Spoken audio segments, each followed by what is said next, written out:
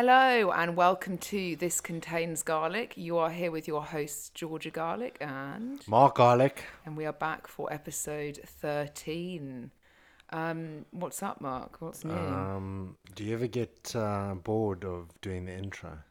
No, because I feel like my voice is nicer to listen to than yours. So we're not ever gonna. I know we said one day we're gonna mix it up, and then people are like, "What is going on?" Yeah, we said we were gonna get a jingle. Fuck, we said we'd get a jingle back in episode fucking 3, and here we are. We still haven't.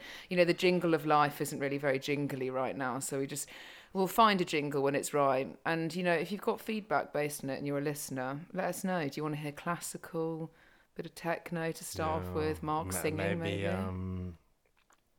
Some country. I've never been a country music listener, but I know. Can't say that's a genre I've ever. Shania Twain, is that country? I don't think so. But you her don't song impress me "Let's much. Go Girls." Yeah, no, you don't impress me much. And going off of men that don't impress me much, this week, a little bit of a fucking sidetrack. I, on my own personal Instagram, received a message on request. Obviously, we don't have a connection, from a man called Dennis. Dennis the Menace. Dennis the Menace. Anyway, I got a message that read, "Hello, sweetheart. How are you doing today? I'm Dennis. I hope you're good and nice meeting you. Your profile hits home with me and I like the fact that you seem relaxed and very open. And if you would not mind, I would like to know more about you and see where it leads us, as I'm looking for a sugar baby to take care of your bills with $7,000 monthly. Please get back to me if you're interested. Kiss, kiss." And do you know what my husband said? Do it. $7,000. I mean, I wonder if you've got $7,000, you think about that. That's what, almost $100,000 a year. Dennis has got a lot of money to be playing with. I mean, if he's willing to pay my rent and pay for my gas and electricity bills, then I will 65% increase. I'll lay it out to Dennis. Gas equals X a month. Yeah, this is a very modern society where people, like to do weird things and give random people money. So. It's crazy though, because Dennis is clearly from the US, and I wonder if Dennis has contacted anybody else that I know. Dennis Maybe is Nigerian. Dennis is not Nigerian. Dennis is from the US, and if you look at his profile, he looks a bit of a creep. Funny that, because he's asking women over the internet. The funny thing is that my profile is probably the least explicit, and you're pretty much in every photo, aren't you? Yeah, maybe he's trying to. Maybe he wants a threesome. Trying to get to me through you. Oh, okay. So this is when Mark thinks that everybody wants you. Do you know what I mean? Your entrepreneurial life. Yeah, we had a massive argument the other day because Mark keeps on referring to himself as an entrepreneur, and I'm like, I don't think you know the dictionary textbook of what an entrepreneur really is. Yeah, if you look up the word entrepreneur, you'll find a picture of my face next to it. And Dennis's, clearly, because Dennis is... it's a bit bizarre, though. I wish it was true. That's literally what somebody would just give you $7,000. It is true. It's not the first time. Let's talk about the foot fetish. Yeah, I just don't believe it. What do you mean? One of my friends received $10,000 off of a guy sending a pair of underwear to him. Yeah, I just think that... Yeah, but the thing is, though, a man has openly said that he likes to stick his penis in women's trainers, and whether or not I would be willing to send my trainers to him. I think it's out there. I mean, if you don't ask, you don't get, do you? Yeah. For some women, and I'm not going to lie, $7,000 a month is quite appealing. That exchange rate's looking very attractive. Yeah, exactly, very attractive. You know, every month, but then it's like when Dennis flies across from the US to the UK, we won't be having such a good time, will we? No, we'll rent a hotel room and then we'll beat him up. Okay, that's yeah, I love that, you psychopath. You think Dennis is a bit weird? We mug him.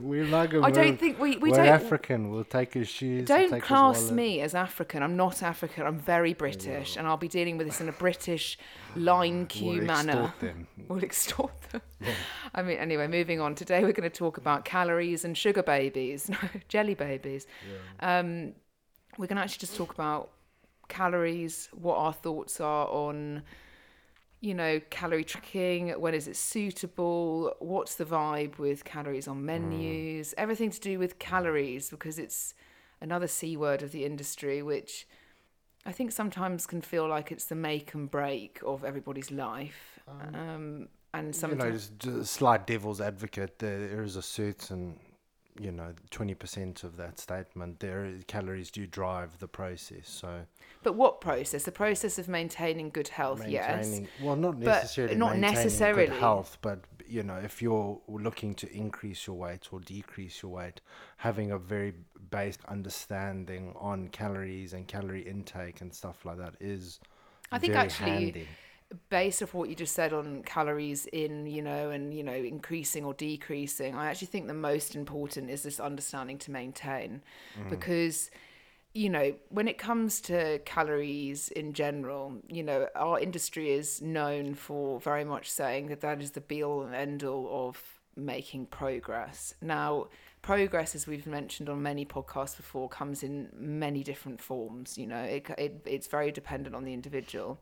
And as Mark said, that obviously calories do dictate a process as such, but more often than not, we see so many people who maybe have been introduced to calories and calorie tracking, but not necessarily in the best and sustainable way.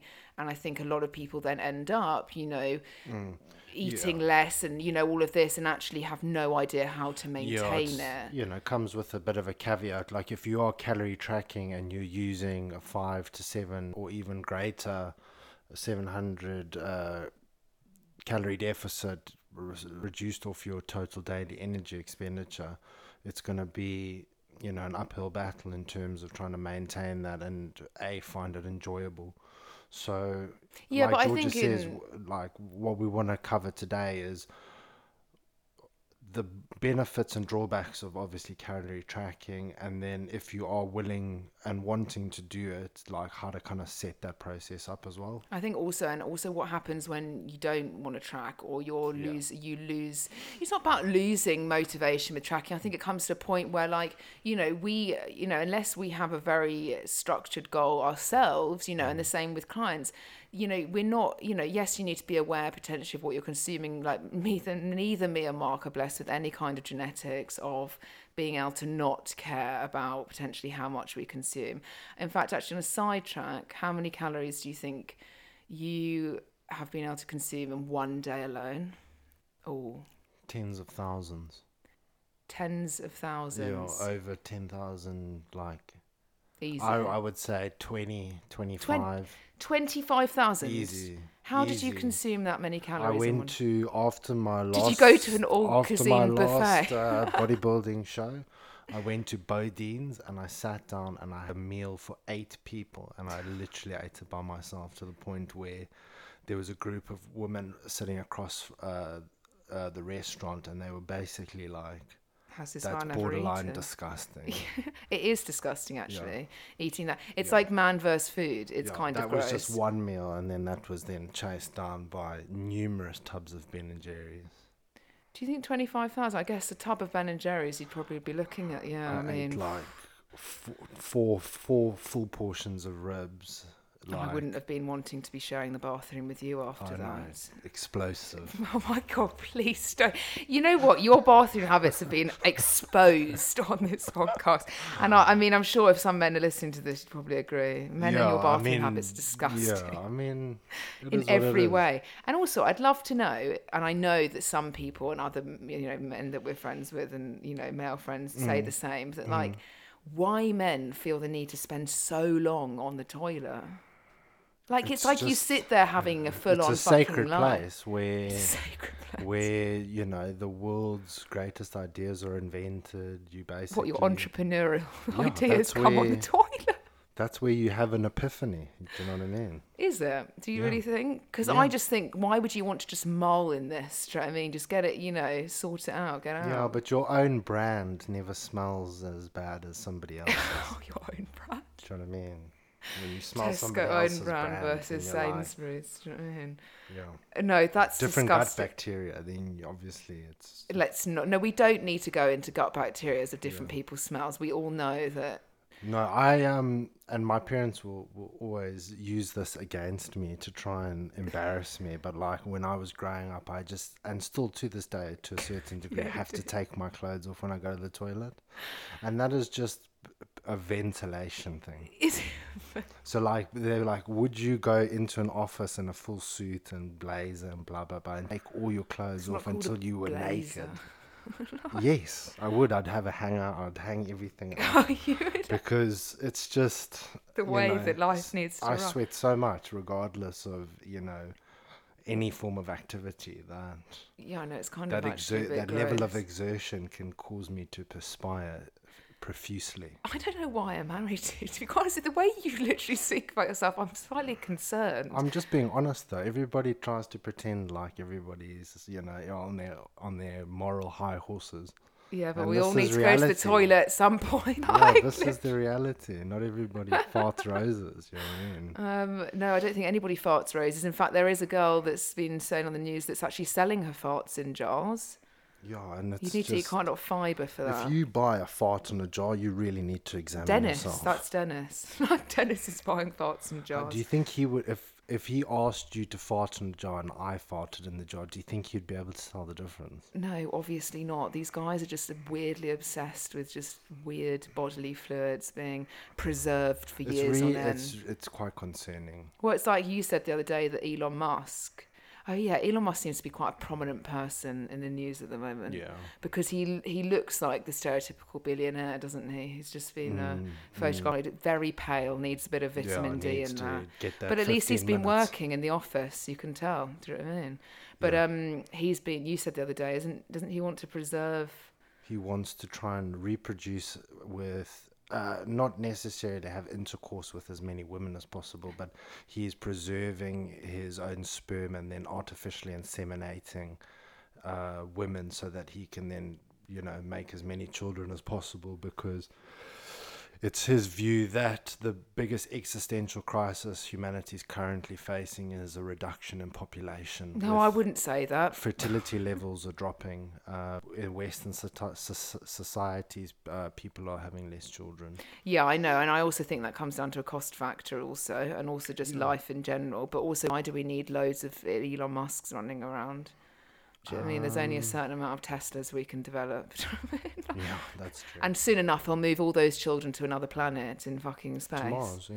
To Mars, yeah. It's all very weird. But anyway, going back to calories, Mark obviously said that he can consume tens of thousands of calories in one day. That's a bit gross, to be quite honest with you. But I think it's easier said than done. And I think if you're going off of like being able to maintain some kind of level of body weight throughout your life, I think it's important to say that as we've said on many podcasts before, your body changes and adapts as you age, and also things change. Having children can change that. There's a lot that comes down to it.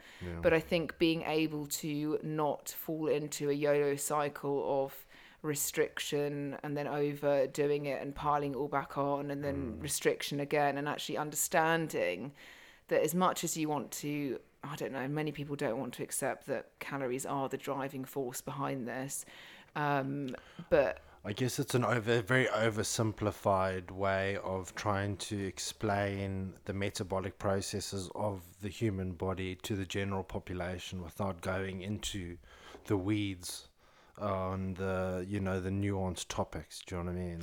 Yeah, I think though it's important that calories are very important, but if you were just eating, let's say, 1,800 calories to 2,000 calories or whatever your calorie intake is, and it was from rubbish processed foods, use that processed in inverted commas, but food that doesn't have high amounts of nutrients, is that going to give you the same results as eating a nutrient-dense diet with the same amount of calories? Yes, because of things like the thermic effect of food, digestion, and and you can go as deep as you want to go.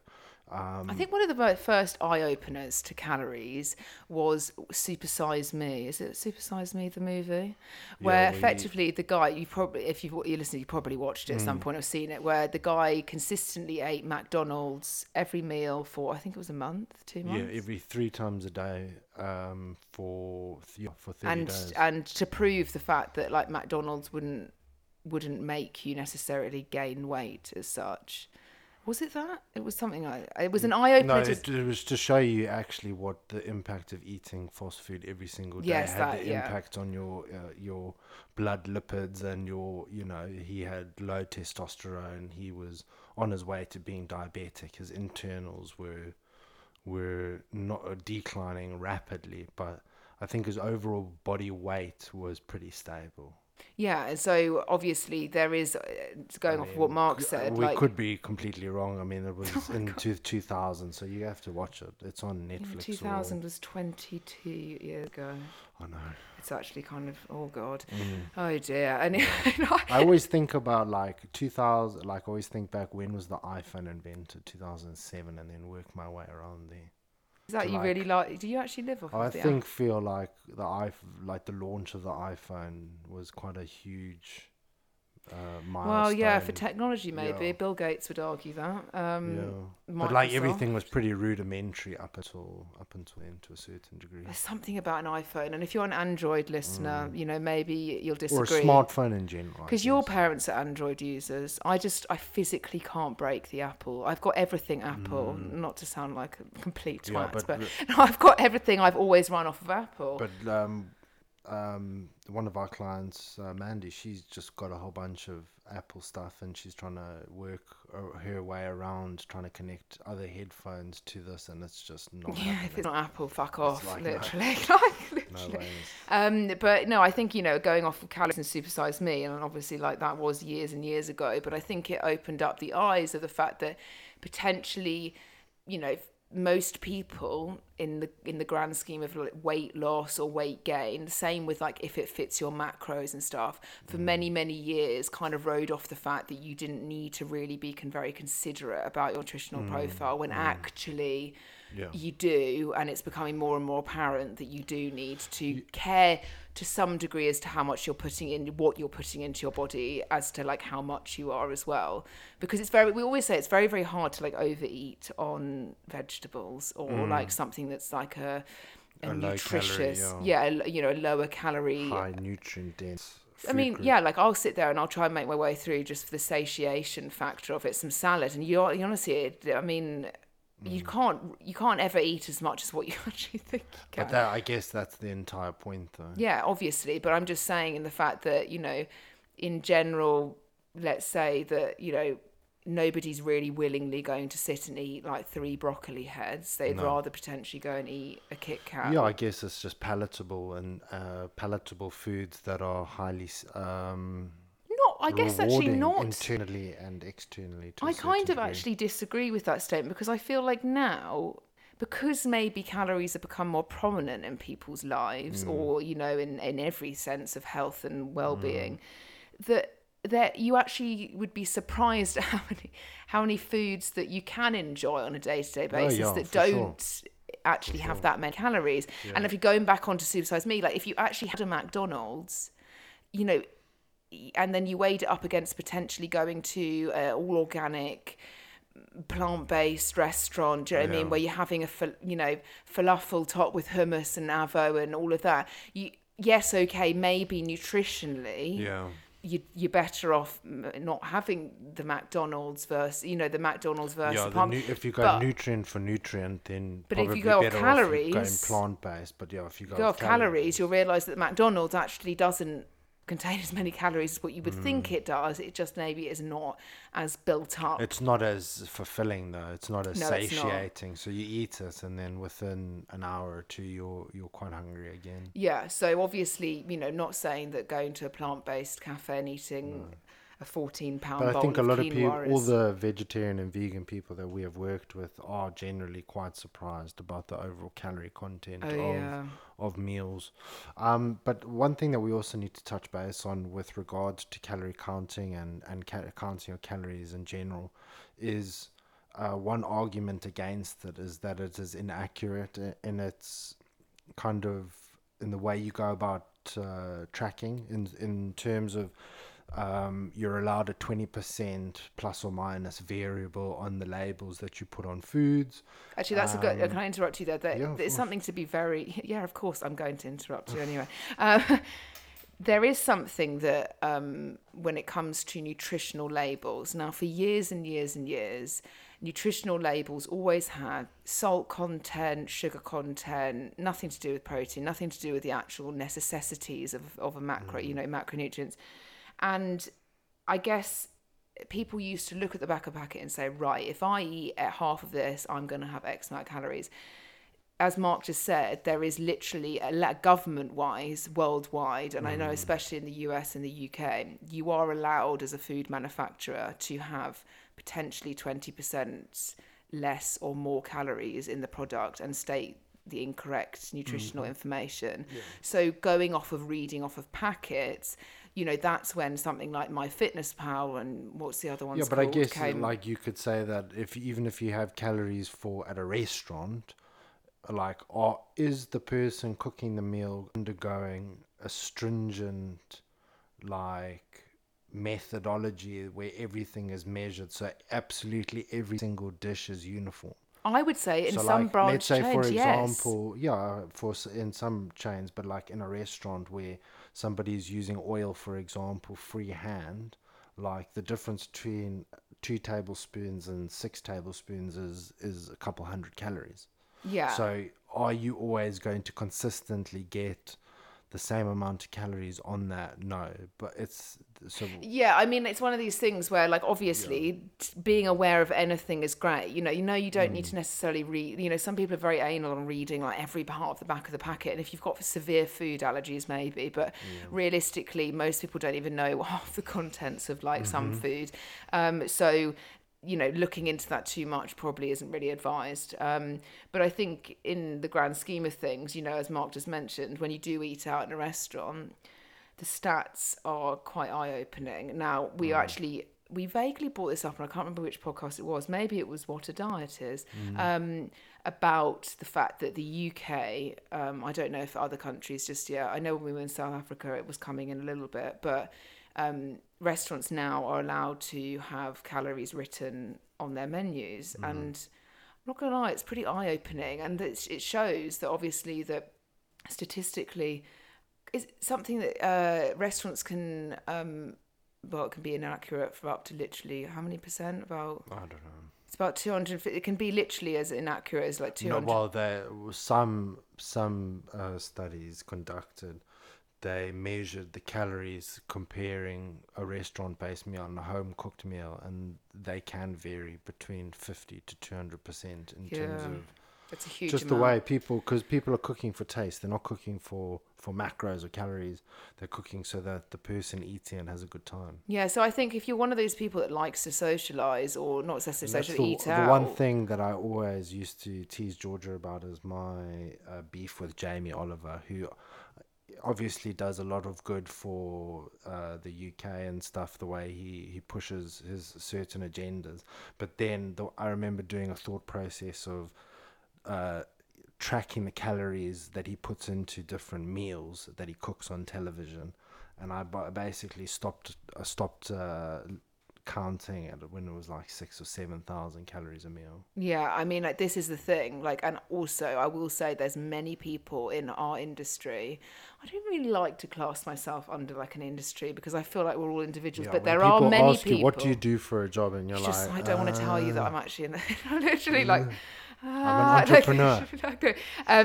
There have been many cookbooks launched in our industry from health and well-being gurus, which, should I just say, questionable. Well, they did that independent thing, and they found that out of all the books that they did from all the influencers and Instagram famous people, only 1 or 2 actually met nutritional guidelines given by the UK it's pretty fucked up actually bodies. Thinking about it, because these are things that people get highly influenced by. Maybe you see somebody you like the look of, or you might see them, but actually if they're trying to sell you a health book and there's like, it's just cauliflower rice, not 10 times cooked differently.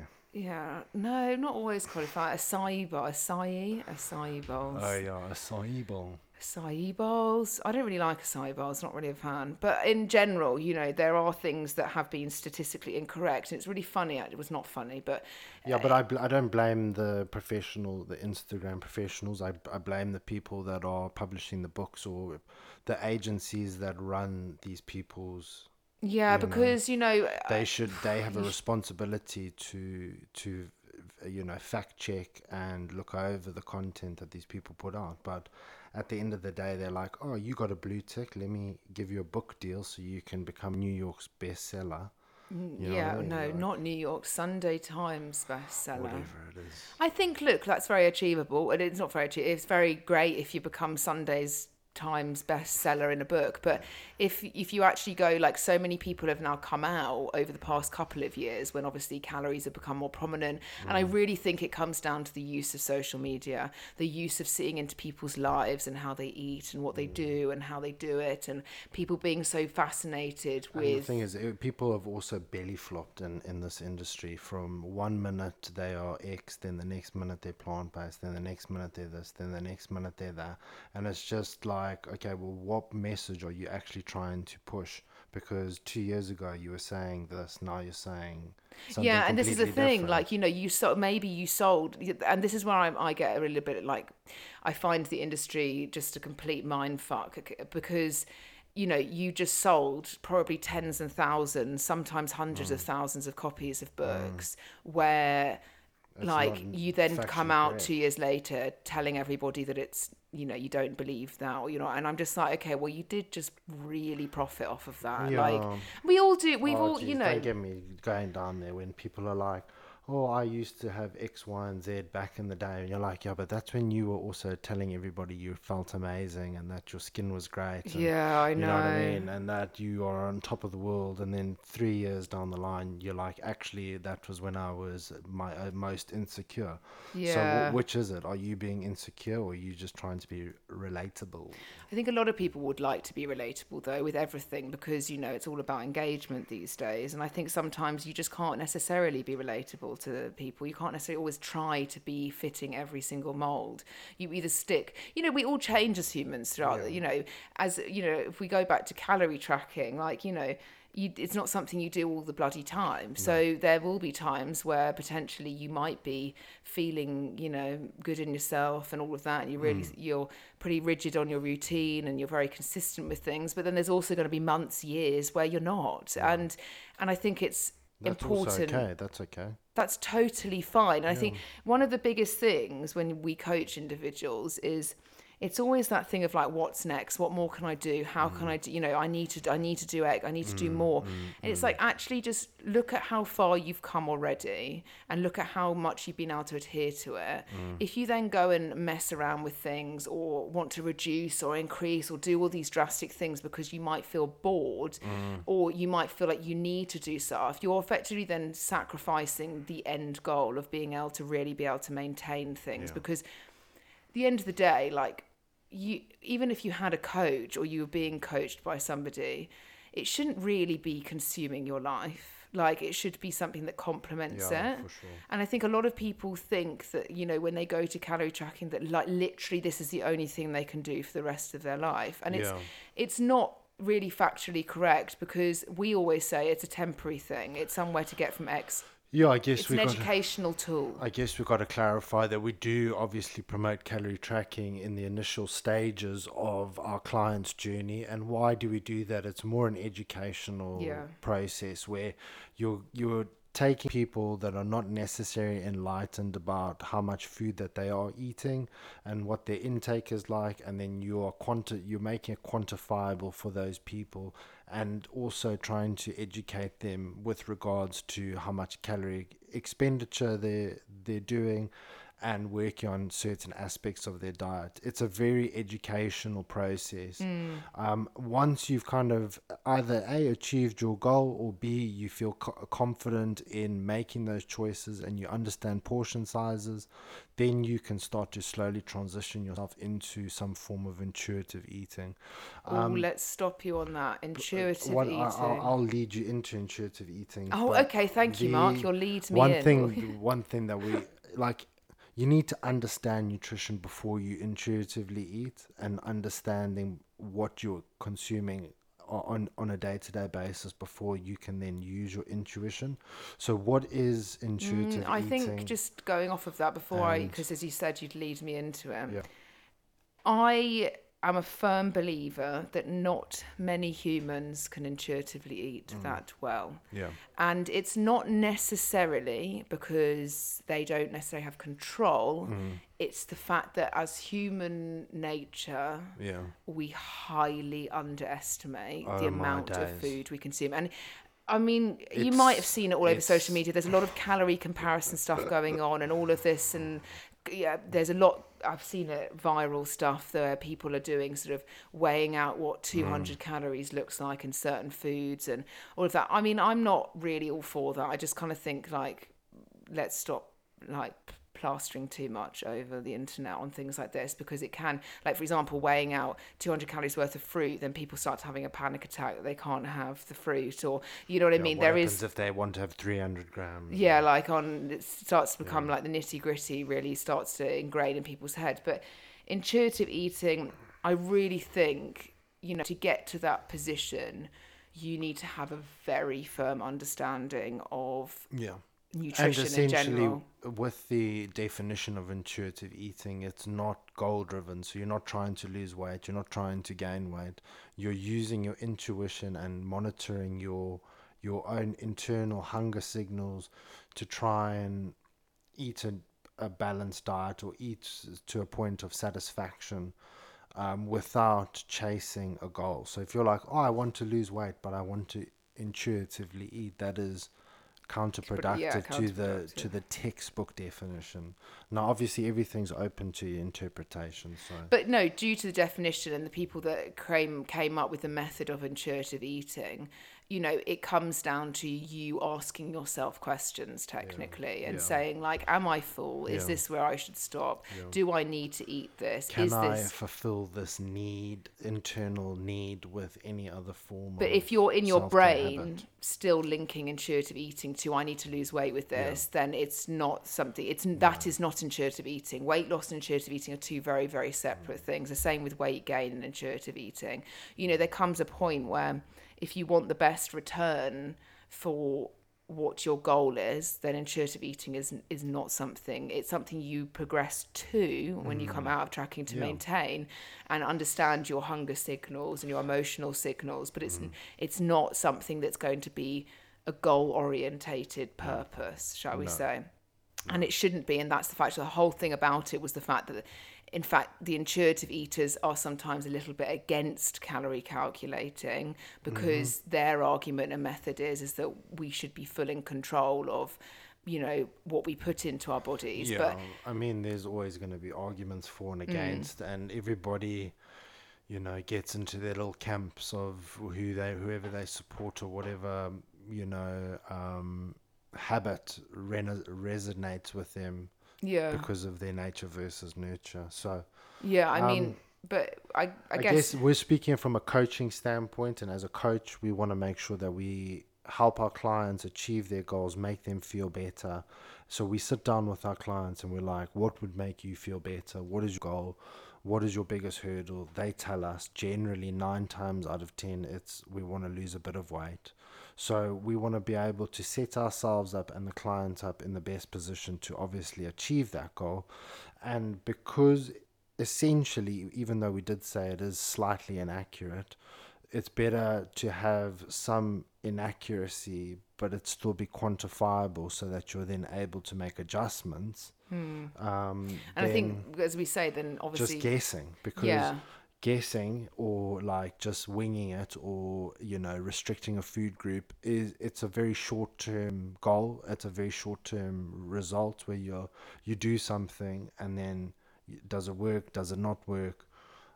Yeah, and I mean, look, like I would say that a lot of the time people like to go on to methods rather than something that's just scientific because it's a little bit more sexy, you know, there's a little bit more oomph I to it appreciate rather than that. just like numbers as such. But I think, you know, it all comes down to literally the same thing. It's just solved in different ways. And most people who... That's what George and I will say this on every single podcast. The answer is always the same. So it's like then trying to I guess it decorate. comes down to then It's like decorating a turd. You're like, it's all different stuff, but it's the I same. don't think I've ever decorated a poo.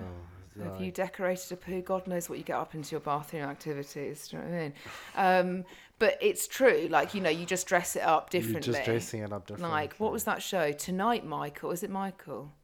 Tonight, Michael, I'm going to... Is it Michael? What are you talking about? You remember that show that was like, tonight... Is it Christopher? I'm going to be X. And the people would come out and be like Celine Dion. It's the same thing, but in just different ways. Yeah, everybody. Yeah, I said it was on What was Gogglebox. it? It's going to annoy me. Tonight, Michael. I think it was Michael. Something like that. But anyway, maybe it was Chris. No, that's Chris Tarrant. Anyway, but they used to come out and they'd say, and they'd be something different, and they'd do something different. Like three people are different. Or Tina Turner. Everyone's Tina Turner. They're just different versions. Yeah, and many people focus, as we said in the last podcast, so many people focus on like potentially things they shouldn't really be thinking about when doing, you know. But I think overall, our vibe with calories is always going to be pretty positive, but we have worked with many people who that shouldn't necessarily be their focus on the numbers as such, and more it's about just making wiser choices. It depends on the person and the person at what point in their personal journey they are, because somebody can start calorie tracking and be fine and then stop for a bit and then try and revert back to calorie tracking and then maybe find the overall targets and consistency of it to be a bit daunting, so that you then might have to then make adjustments, or just like we always say, you either when to paddle and then when to swim. So certain moments in your life might not be conducive to you being rigid with calorie tracking and things like that, so you might want to step back a little bit to like a more intuitive eating where you're not trying to lose weight or gain weight, you're just trying to maintain. And then when you feel the additional motivation or you feel engaged by process, then you can pick it up again. Calorie targets, this is a point actually when it comes to calorie tracking, is if you are not doing it with a coach or somebody setting you targets, you are likely potentially using an online calorie calculator. We've got one if you want one. It's fairly accurate, ours, so I wouldn't say it's the one we use with all our clients. We seem to get great results. So. God, you sound enthusiastic about that. They get fantastic results, Mark, but it's not necessarily down to us. It's down to their hard work. Anyway, calorie targets, stuff like MyFitnessPal, where you would then track obviously your calories on and so on and forth. They are known for when somebody wants to look. When you go onto MyFitnessPal and say your goal is weight loss, because majority of people going onto MyFitnessPal, that is the goal, is to lose weight, okay? And statistics show that. They give you the option, how much weight would you like to lose a week? And I can fucking well assure you, absolutely nobody is saying 0.25 to half a kilo a week. They're looking at the £1, the £2, the £3, because they're thinking, can I lose a stone in 6 weeks? And at the end of the day, what happens with that, because human psychology, is that somebody goes, I'm going to lose, I want to lose, I've got 10 kilos to lose and I want to lose it all in the next 4 weeks. So I'm going to set my target at X. And so I want that loss. And so your calories end up being like for a small child. And this is where calorie tracking cannot be beneficial.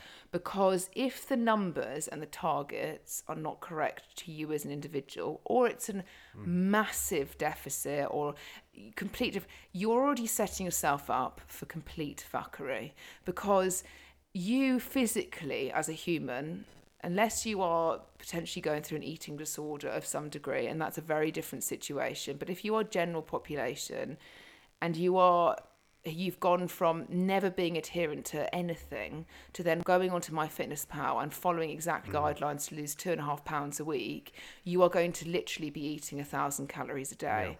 And when you start to track, you realise how little 1,000 calories actually is. And then you get to the point where you can't find it sustainable and you can't be adherent, and then you go off track and then you blame calorie tracking. No, I would even say that it just really let's affects. Say you might be like, well, that didn't work for me. It's like it does work, but if you're trying to eat at a 500 or 700 calorie deficit every single day, you're going to find it very restrictive. And well, yeah, but I also think that with calories as such, like, it should really be down to, look, something like MyFitnessPal, their whole job is literally that. They don't need to do anything other than literally calorie tracking and making a database. So they should probably by now have better potential setups on there which stops people falling into that trap of eating very low calorie diets. And we always say this, there's many petite individuals in the world, ones that are 5 foot and weigh much less than what potentially a general population person would weigh, and they can end up, because obviously being a small human and they only really take in the data which you give them, and that can sometimes be a bit of a problem. It's just inputs into a calculator that then makes an equation, which is generally I don't know, Mark. Sometimes Mifflin St. John, St. John, Mifflin St. Gregor or something. No, it's St. John. Is it? Oh my God, Mark! I would Google it, but it's basically a predetermined. Basically, it puts you in a better range, and it's a little bit better equation of calories than some of the others. But if you are, like Georgia said, 5'2", for example, and you weigh like 55 kgs, and then you go and you put that into a calculator and then take 500 off the top or 300 off the top, you are eating 800 calories a day. Yeah, and it's like, so this is when like becoming too obsessed with those numbers can be a little bit of an issue, because it's maybe not correct, because that hasn't taken into the fact that you might be super active every day, or you might not be super active. And the same, it can work in both ways, because you could say, like, on our calorie calculator, for example, you get the option of, well, how much activity do you do a day? And a lot of people, or a week, kind of overestimate how much they would normally move. They put themselves under a category of an athlete when actually normally, I hate to say it, most people are sedentary. So making those calories then can be too much potentially for you on a day-to-day basis. Touching back on that, little bit of a sidetrack, but like, you can still go to the gym 5 days a week or 6 days a week, and if you do minimal steps outside of that, you could essentially almost be categorized as sedentary still. Yeah, because if we're going to go into the boring stuff, if you're not training like an absolute savage and you picking your nose in between sets, then probably. I don't know who picks their nose in between sets. I bloody well hope it's not you. I watched a guy in the gym. I was sharing the leg pull with him. And he was like, why were you sharing it with him? Because when you go into a public gym, please and don't somebody speak to me like I don't go to a public gym. You want to work in, you offer the person to work in with you. I don't. I know you don't. I just think I'd pick a machine that's not being taken by somebody. But anyway, so we were sharing the machine, and I watched him literally pick his nose and then wipe it on the seat. Yeah, well, there's that whole study that was done that was like 7 types or 11 types of semen that were found on dumbbells in the Virgin Active. Gross. And then there was that guy that was caught.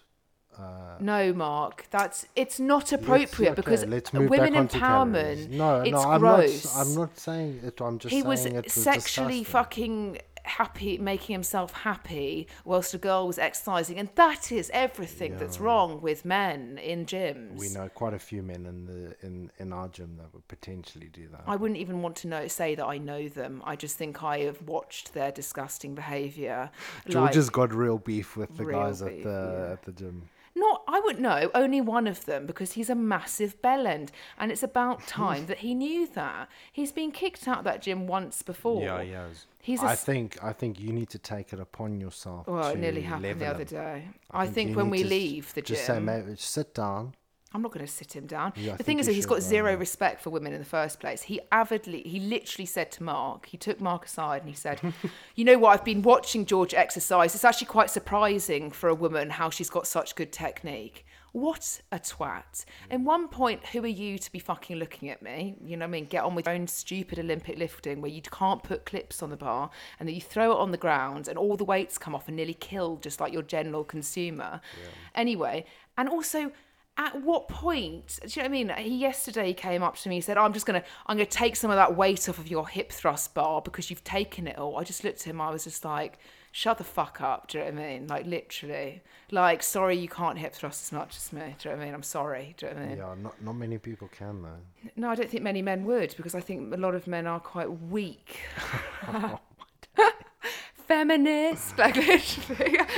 No, I'm all for the fact that, like, it is, you know, going off of those environments, it's just not pleasant. And there are some women that can get on with it, because normally they're the ones that really like themselves, you know, a lot of the time. But I still don't think you're warranted to have any gross behaviour in gyms from men. You know, it's like the same as, like, harassing somebody in public or, like, catcalling them. It should be bloody illegal. I suppose, supposedly it is, but it still happens.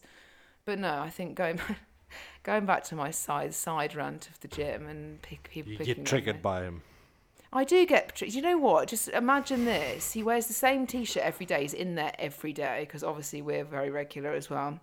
His same pair of leggings, bright pink socks. He wears dick pants. And he wears dick pants. It's just not in every way. It's I not just a good think look. it's not a good look. And he thinks everybody's his friend. And I just want to tell him that nobody is his friend, and he can't go around speaking about people. If you told him that, he'd be really sad. No, because he doesn't respect women in the first place. So I just think he'd look at me like, would he hiss at you? Hiss? Yes. Nobody would come near me hissing. He'll be starting another fist fight. No, I'm joking. I'm not a violent person. You have punched somebody in the face, though, haven't you? What do you mean, punch somebody in the face? You have punched somebody in the face. Once in my life, and I was kickboxing. There you go. Yeah, I don't think we should bring up. How did that make you feel? I mean, obviously, like, boxing, I think, is a fucking fantastic sport to just letting it all out. You used to have a coach in Cape Town, actually. Yeah, shout out to Hendrik. Yeah, and the funniest thing is I definitely know Hendrik's not listening to this, so I'm going to say it anyway. Such a great guy, great little setup. You had a great time as his boxing instructor. Yeah, I liked it. But his intelligence on health and fitness was not exactly his strong your point. stereotypical boxing coaches. I mean, old school boxing coaches, where they're like, wear a bin bag over you to burn fat. And like, you only can lose fat on your stomach if you do like 10,000 crunches. If you do 10,000 sit-ups a day, you'll get abs. Mark thinks it's obviously necessary to be best friends with everybody on Facebook. You're one of those, aren't you? It must be an African thing. Yeah. Anyway, so he's friends with Hendrik on Facebook, and the other month he uploaded a photo of his session on the salt bike. Yeah. And if you know what... It's very Afrikaans, so essentially English is a second language. No, Mark, don't even excuse it. It's spelt on the bike, do you know what I mean? Like, he said salt bike instead of assault bike. But anyway, anyone that's been on an assault bike would have had a really bad time. But he always used to tell Mark... Such a good name for an assault bike, because that's how you feel when you ride it. You feel assaulted. I think anybody that's been on there will agree. I think up there with rowing... Maybe if you're... assault bike is just on a... Yeah, you're like, can you just burn 10 calories on the assault bike as like a target? And it's just like, so many of my clients have always said to me, like, I always hated you. Yeah, very handy piece of equipment. We used to have one in the gym. It was great. Your general buy-in for that is minimal. Talking of calories, you'd burn a fucking load of calories on an assault bike if you went at a decent pace. Yeah. I do hats off to those that can, like... go like at when they do CrossFit games, Jesus Christ, watching those like CrossFit 20 calories and then a handstand walk and then lunging with 7,000 kippers to the bar and like handstand push-ups and then climb up a rope and then run 10 sandbag miles. 10 miles. I watch those CrossFit things and I go, rather you than me. There are some people that we know as coaches that are very, very fit in CrossFit. I think CrossFit's great actually for community. In fact, the next gym we're going to train at is a little bit of a CrossFit gym, but it's got an insanely good strength setup. So I can't wait. Yeah, I can't wait. No, we're not going to have dick pants, that's for fucking certain. Well, I bloody well hope not. Normal pants. I would only wear, I know this is going to be quite crude, but I'd only wear dick pants if I had a big jack. Right, Mark. Again, opening up to comments in which... I still think that if you're a man that exercises and you maybe train your lower body, it's the same with like when you stand on stage. Like, if you've got really large quads, which obviously that's the aim of the game when you're like a bodybuilder, you want massive quads. You've got no hope on the size of No. the little wieners, do the you? little wieners. The little wieners. Looking the It's bigger and bigger your looking- legs yeah. get, the less and less impressive and that's why obviously a lot of people say, oh, your dick shrinks when you take steroids. It's not necessarily the size of your penis that shrinks. It's just the rest of you gets proportionally bigger. So your penis looks smaller. Does that hit a sensitive point? And also when you take shitloads of drugs, especially getting closer and closer to your competition, your libido is non-existent. Yeah. So the chances of you getting erect is also Mark. 0%.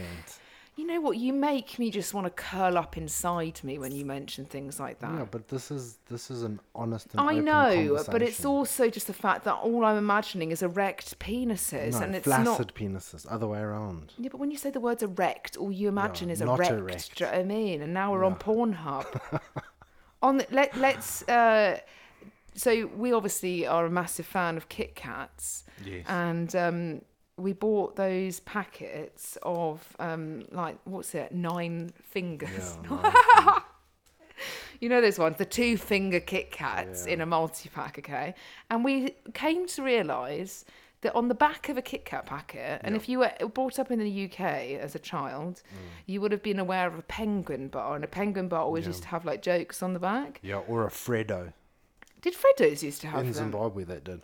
Oh, that's a in different. Zimbabwe. I don't know. I've never They seen used to them. have jokes in I eat it too quickly to actually realise what. Anyway, we realised they've got some really good would you rathers on the back of the Kit Kat packets, and I was like, okay, this is quite good.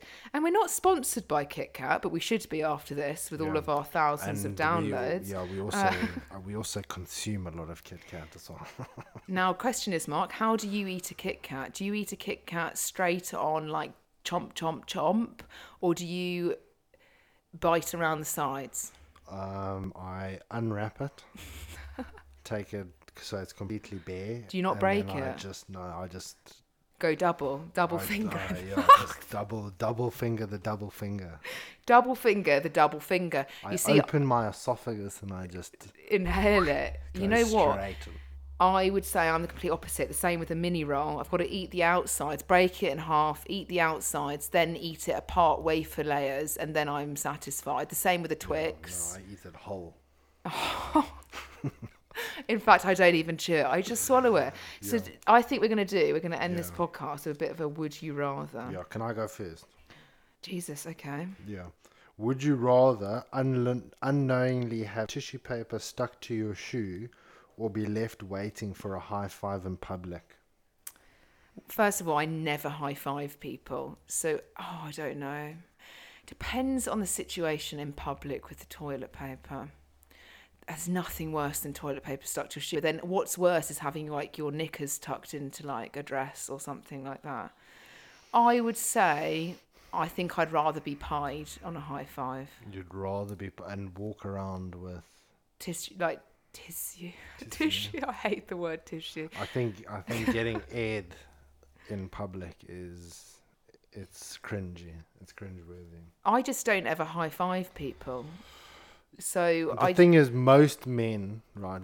There's a social experiment a mate and I did a couple really? years ago. Oh yeah, what was that social experiment? If you go on a night out and random men walk past you, if you put your hand up to high five them, 90% of a guy, even if they're randoms, will high five you back. Okay, so your social experiment was taken on 2 men, you and your friend, and you went out on a night out. We just high fived as And many high-fived- guys as many as we could. Okay, and this is again a little bit of a loser behaviour to do that. I can certainly say that if a woman did it to a woman, I don't know. No, I don't think. I've never really come across that many women that high five each other. Women don't really high five each other. It's really a guy thing.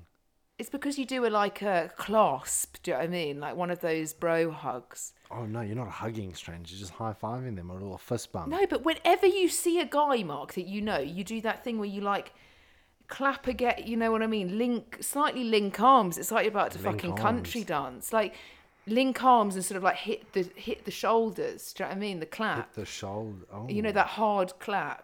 You got to assert your physical dominance. In fact, funny enough, we were saying this yesterday because we've been at a car dealership because we've had to buy a new car recently. When I shake somebody's hand, I go in death. with bad intentions. The salesman was really quite scared, I think, because you got to go in with a hard grip. I go in deep and I He was ready to fucking run away. Squeeze.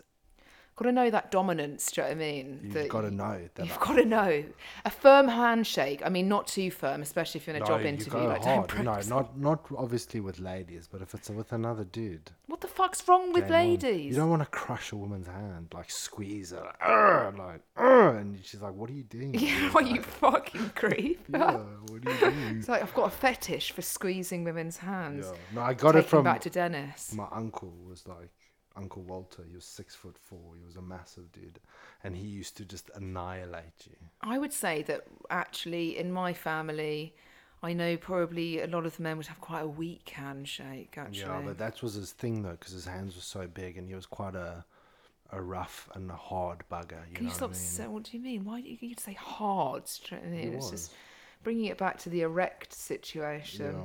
Anytime. Okay, so yesterday, George and I went and we crushed this dude's hand. Yeah, fucking at least we made some money, do you know what I mean? Literally back to back. Hi, nice to meet you. Yeah. Fuck, I've literally got to go to physio now. If we shake hands and we do and you do that little, just touching the fingers, then...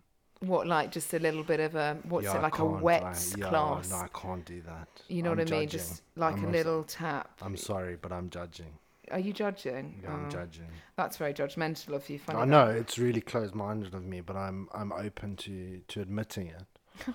And so you're a bit of a bell end. There we go.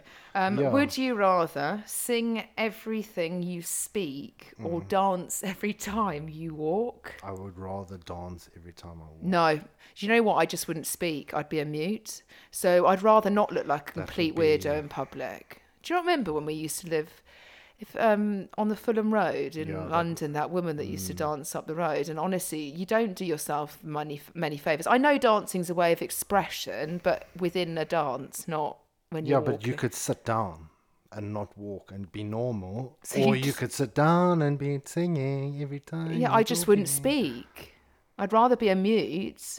Just learn sign language then, I guess. Yeah, I think that's a wonderful thing. Yeah. I mean, imagine pretending that you're a mute and actually you can speak. I lost my voice once for 12 weeks. I had to go through speech therapy. In fact, I had to write everything down on a whiteboard, literally. And for somebody that knows me, I speak far too much for that to have gone wrong. So I'm sure my parents loved it when I lost my voice for 12 weeks. Probably not when they had to pay for the speech therapist. Yeah, when they were like, that will be £4,000. And then I got my voice back on a jet ski in Thailand. So yeah, that's the story. It's weird when you're like, I had a lisp for like a year. I think you still do have a lisp, actually. Thanks, slight lisp. Okay. One more. What's the next one? Oh yeah. Would you rather have to parallel park every time you go out, or be caught in every single red light? I'll parallel park. Parallel park, hands down. Yeah. Like being stuck at red lights. And if you live in London, oh my God. You know, we've obviously just mentioned we've been going to car dealerships, and they're always in the weirdest areas of London. And we've had to like drive across London. It says it's like 10 miles away and it takes like 2 hours. Absolutely annoying. And when the traffic light stops, even when you're on the bus or anywhere, it's just irritating. You know you're having a good day when you can drive and it's all green lights. Yeah, I'm quite confident with my parallel parking. So. Well, I think if you're having to go 20 miles per hour in London, you're guaranteed to be stuck at a red light, probably, aren't you? Anyway, that's a little segment of Would You Rather. But that would be super convenient if you just drive around, or you just hit green lights all the way you're going. That would be... Yeah, well, some people drive like they hit green lights and it's not a green light. I curbed the car yesterday, didn't I? Test driving a car, do you know what I mean? It's good. At least talking about curbing the car and then curbed it whilst the guy was like... in the back of the car like an awkward salesman. No. Well, you bought the car, so it's fucking fine, do you know what I mean? Yeah. You're now going to have fucked tyres and we're going to have to replace them within... Oh, well, do you know what I mean? The story of the garlics. It never goes completely correct. Yeah, it's always tits on. Always, it must be the garlics. It must be something. It's the garlic name. It's the garlic. No, I don't think, because there is some people that families go after the garlic. I'm sure they're having a great time. There's a weird amount of people with the surname garlic.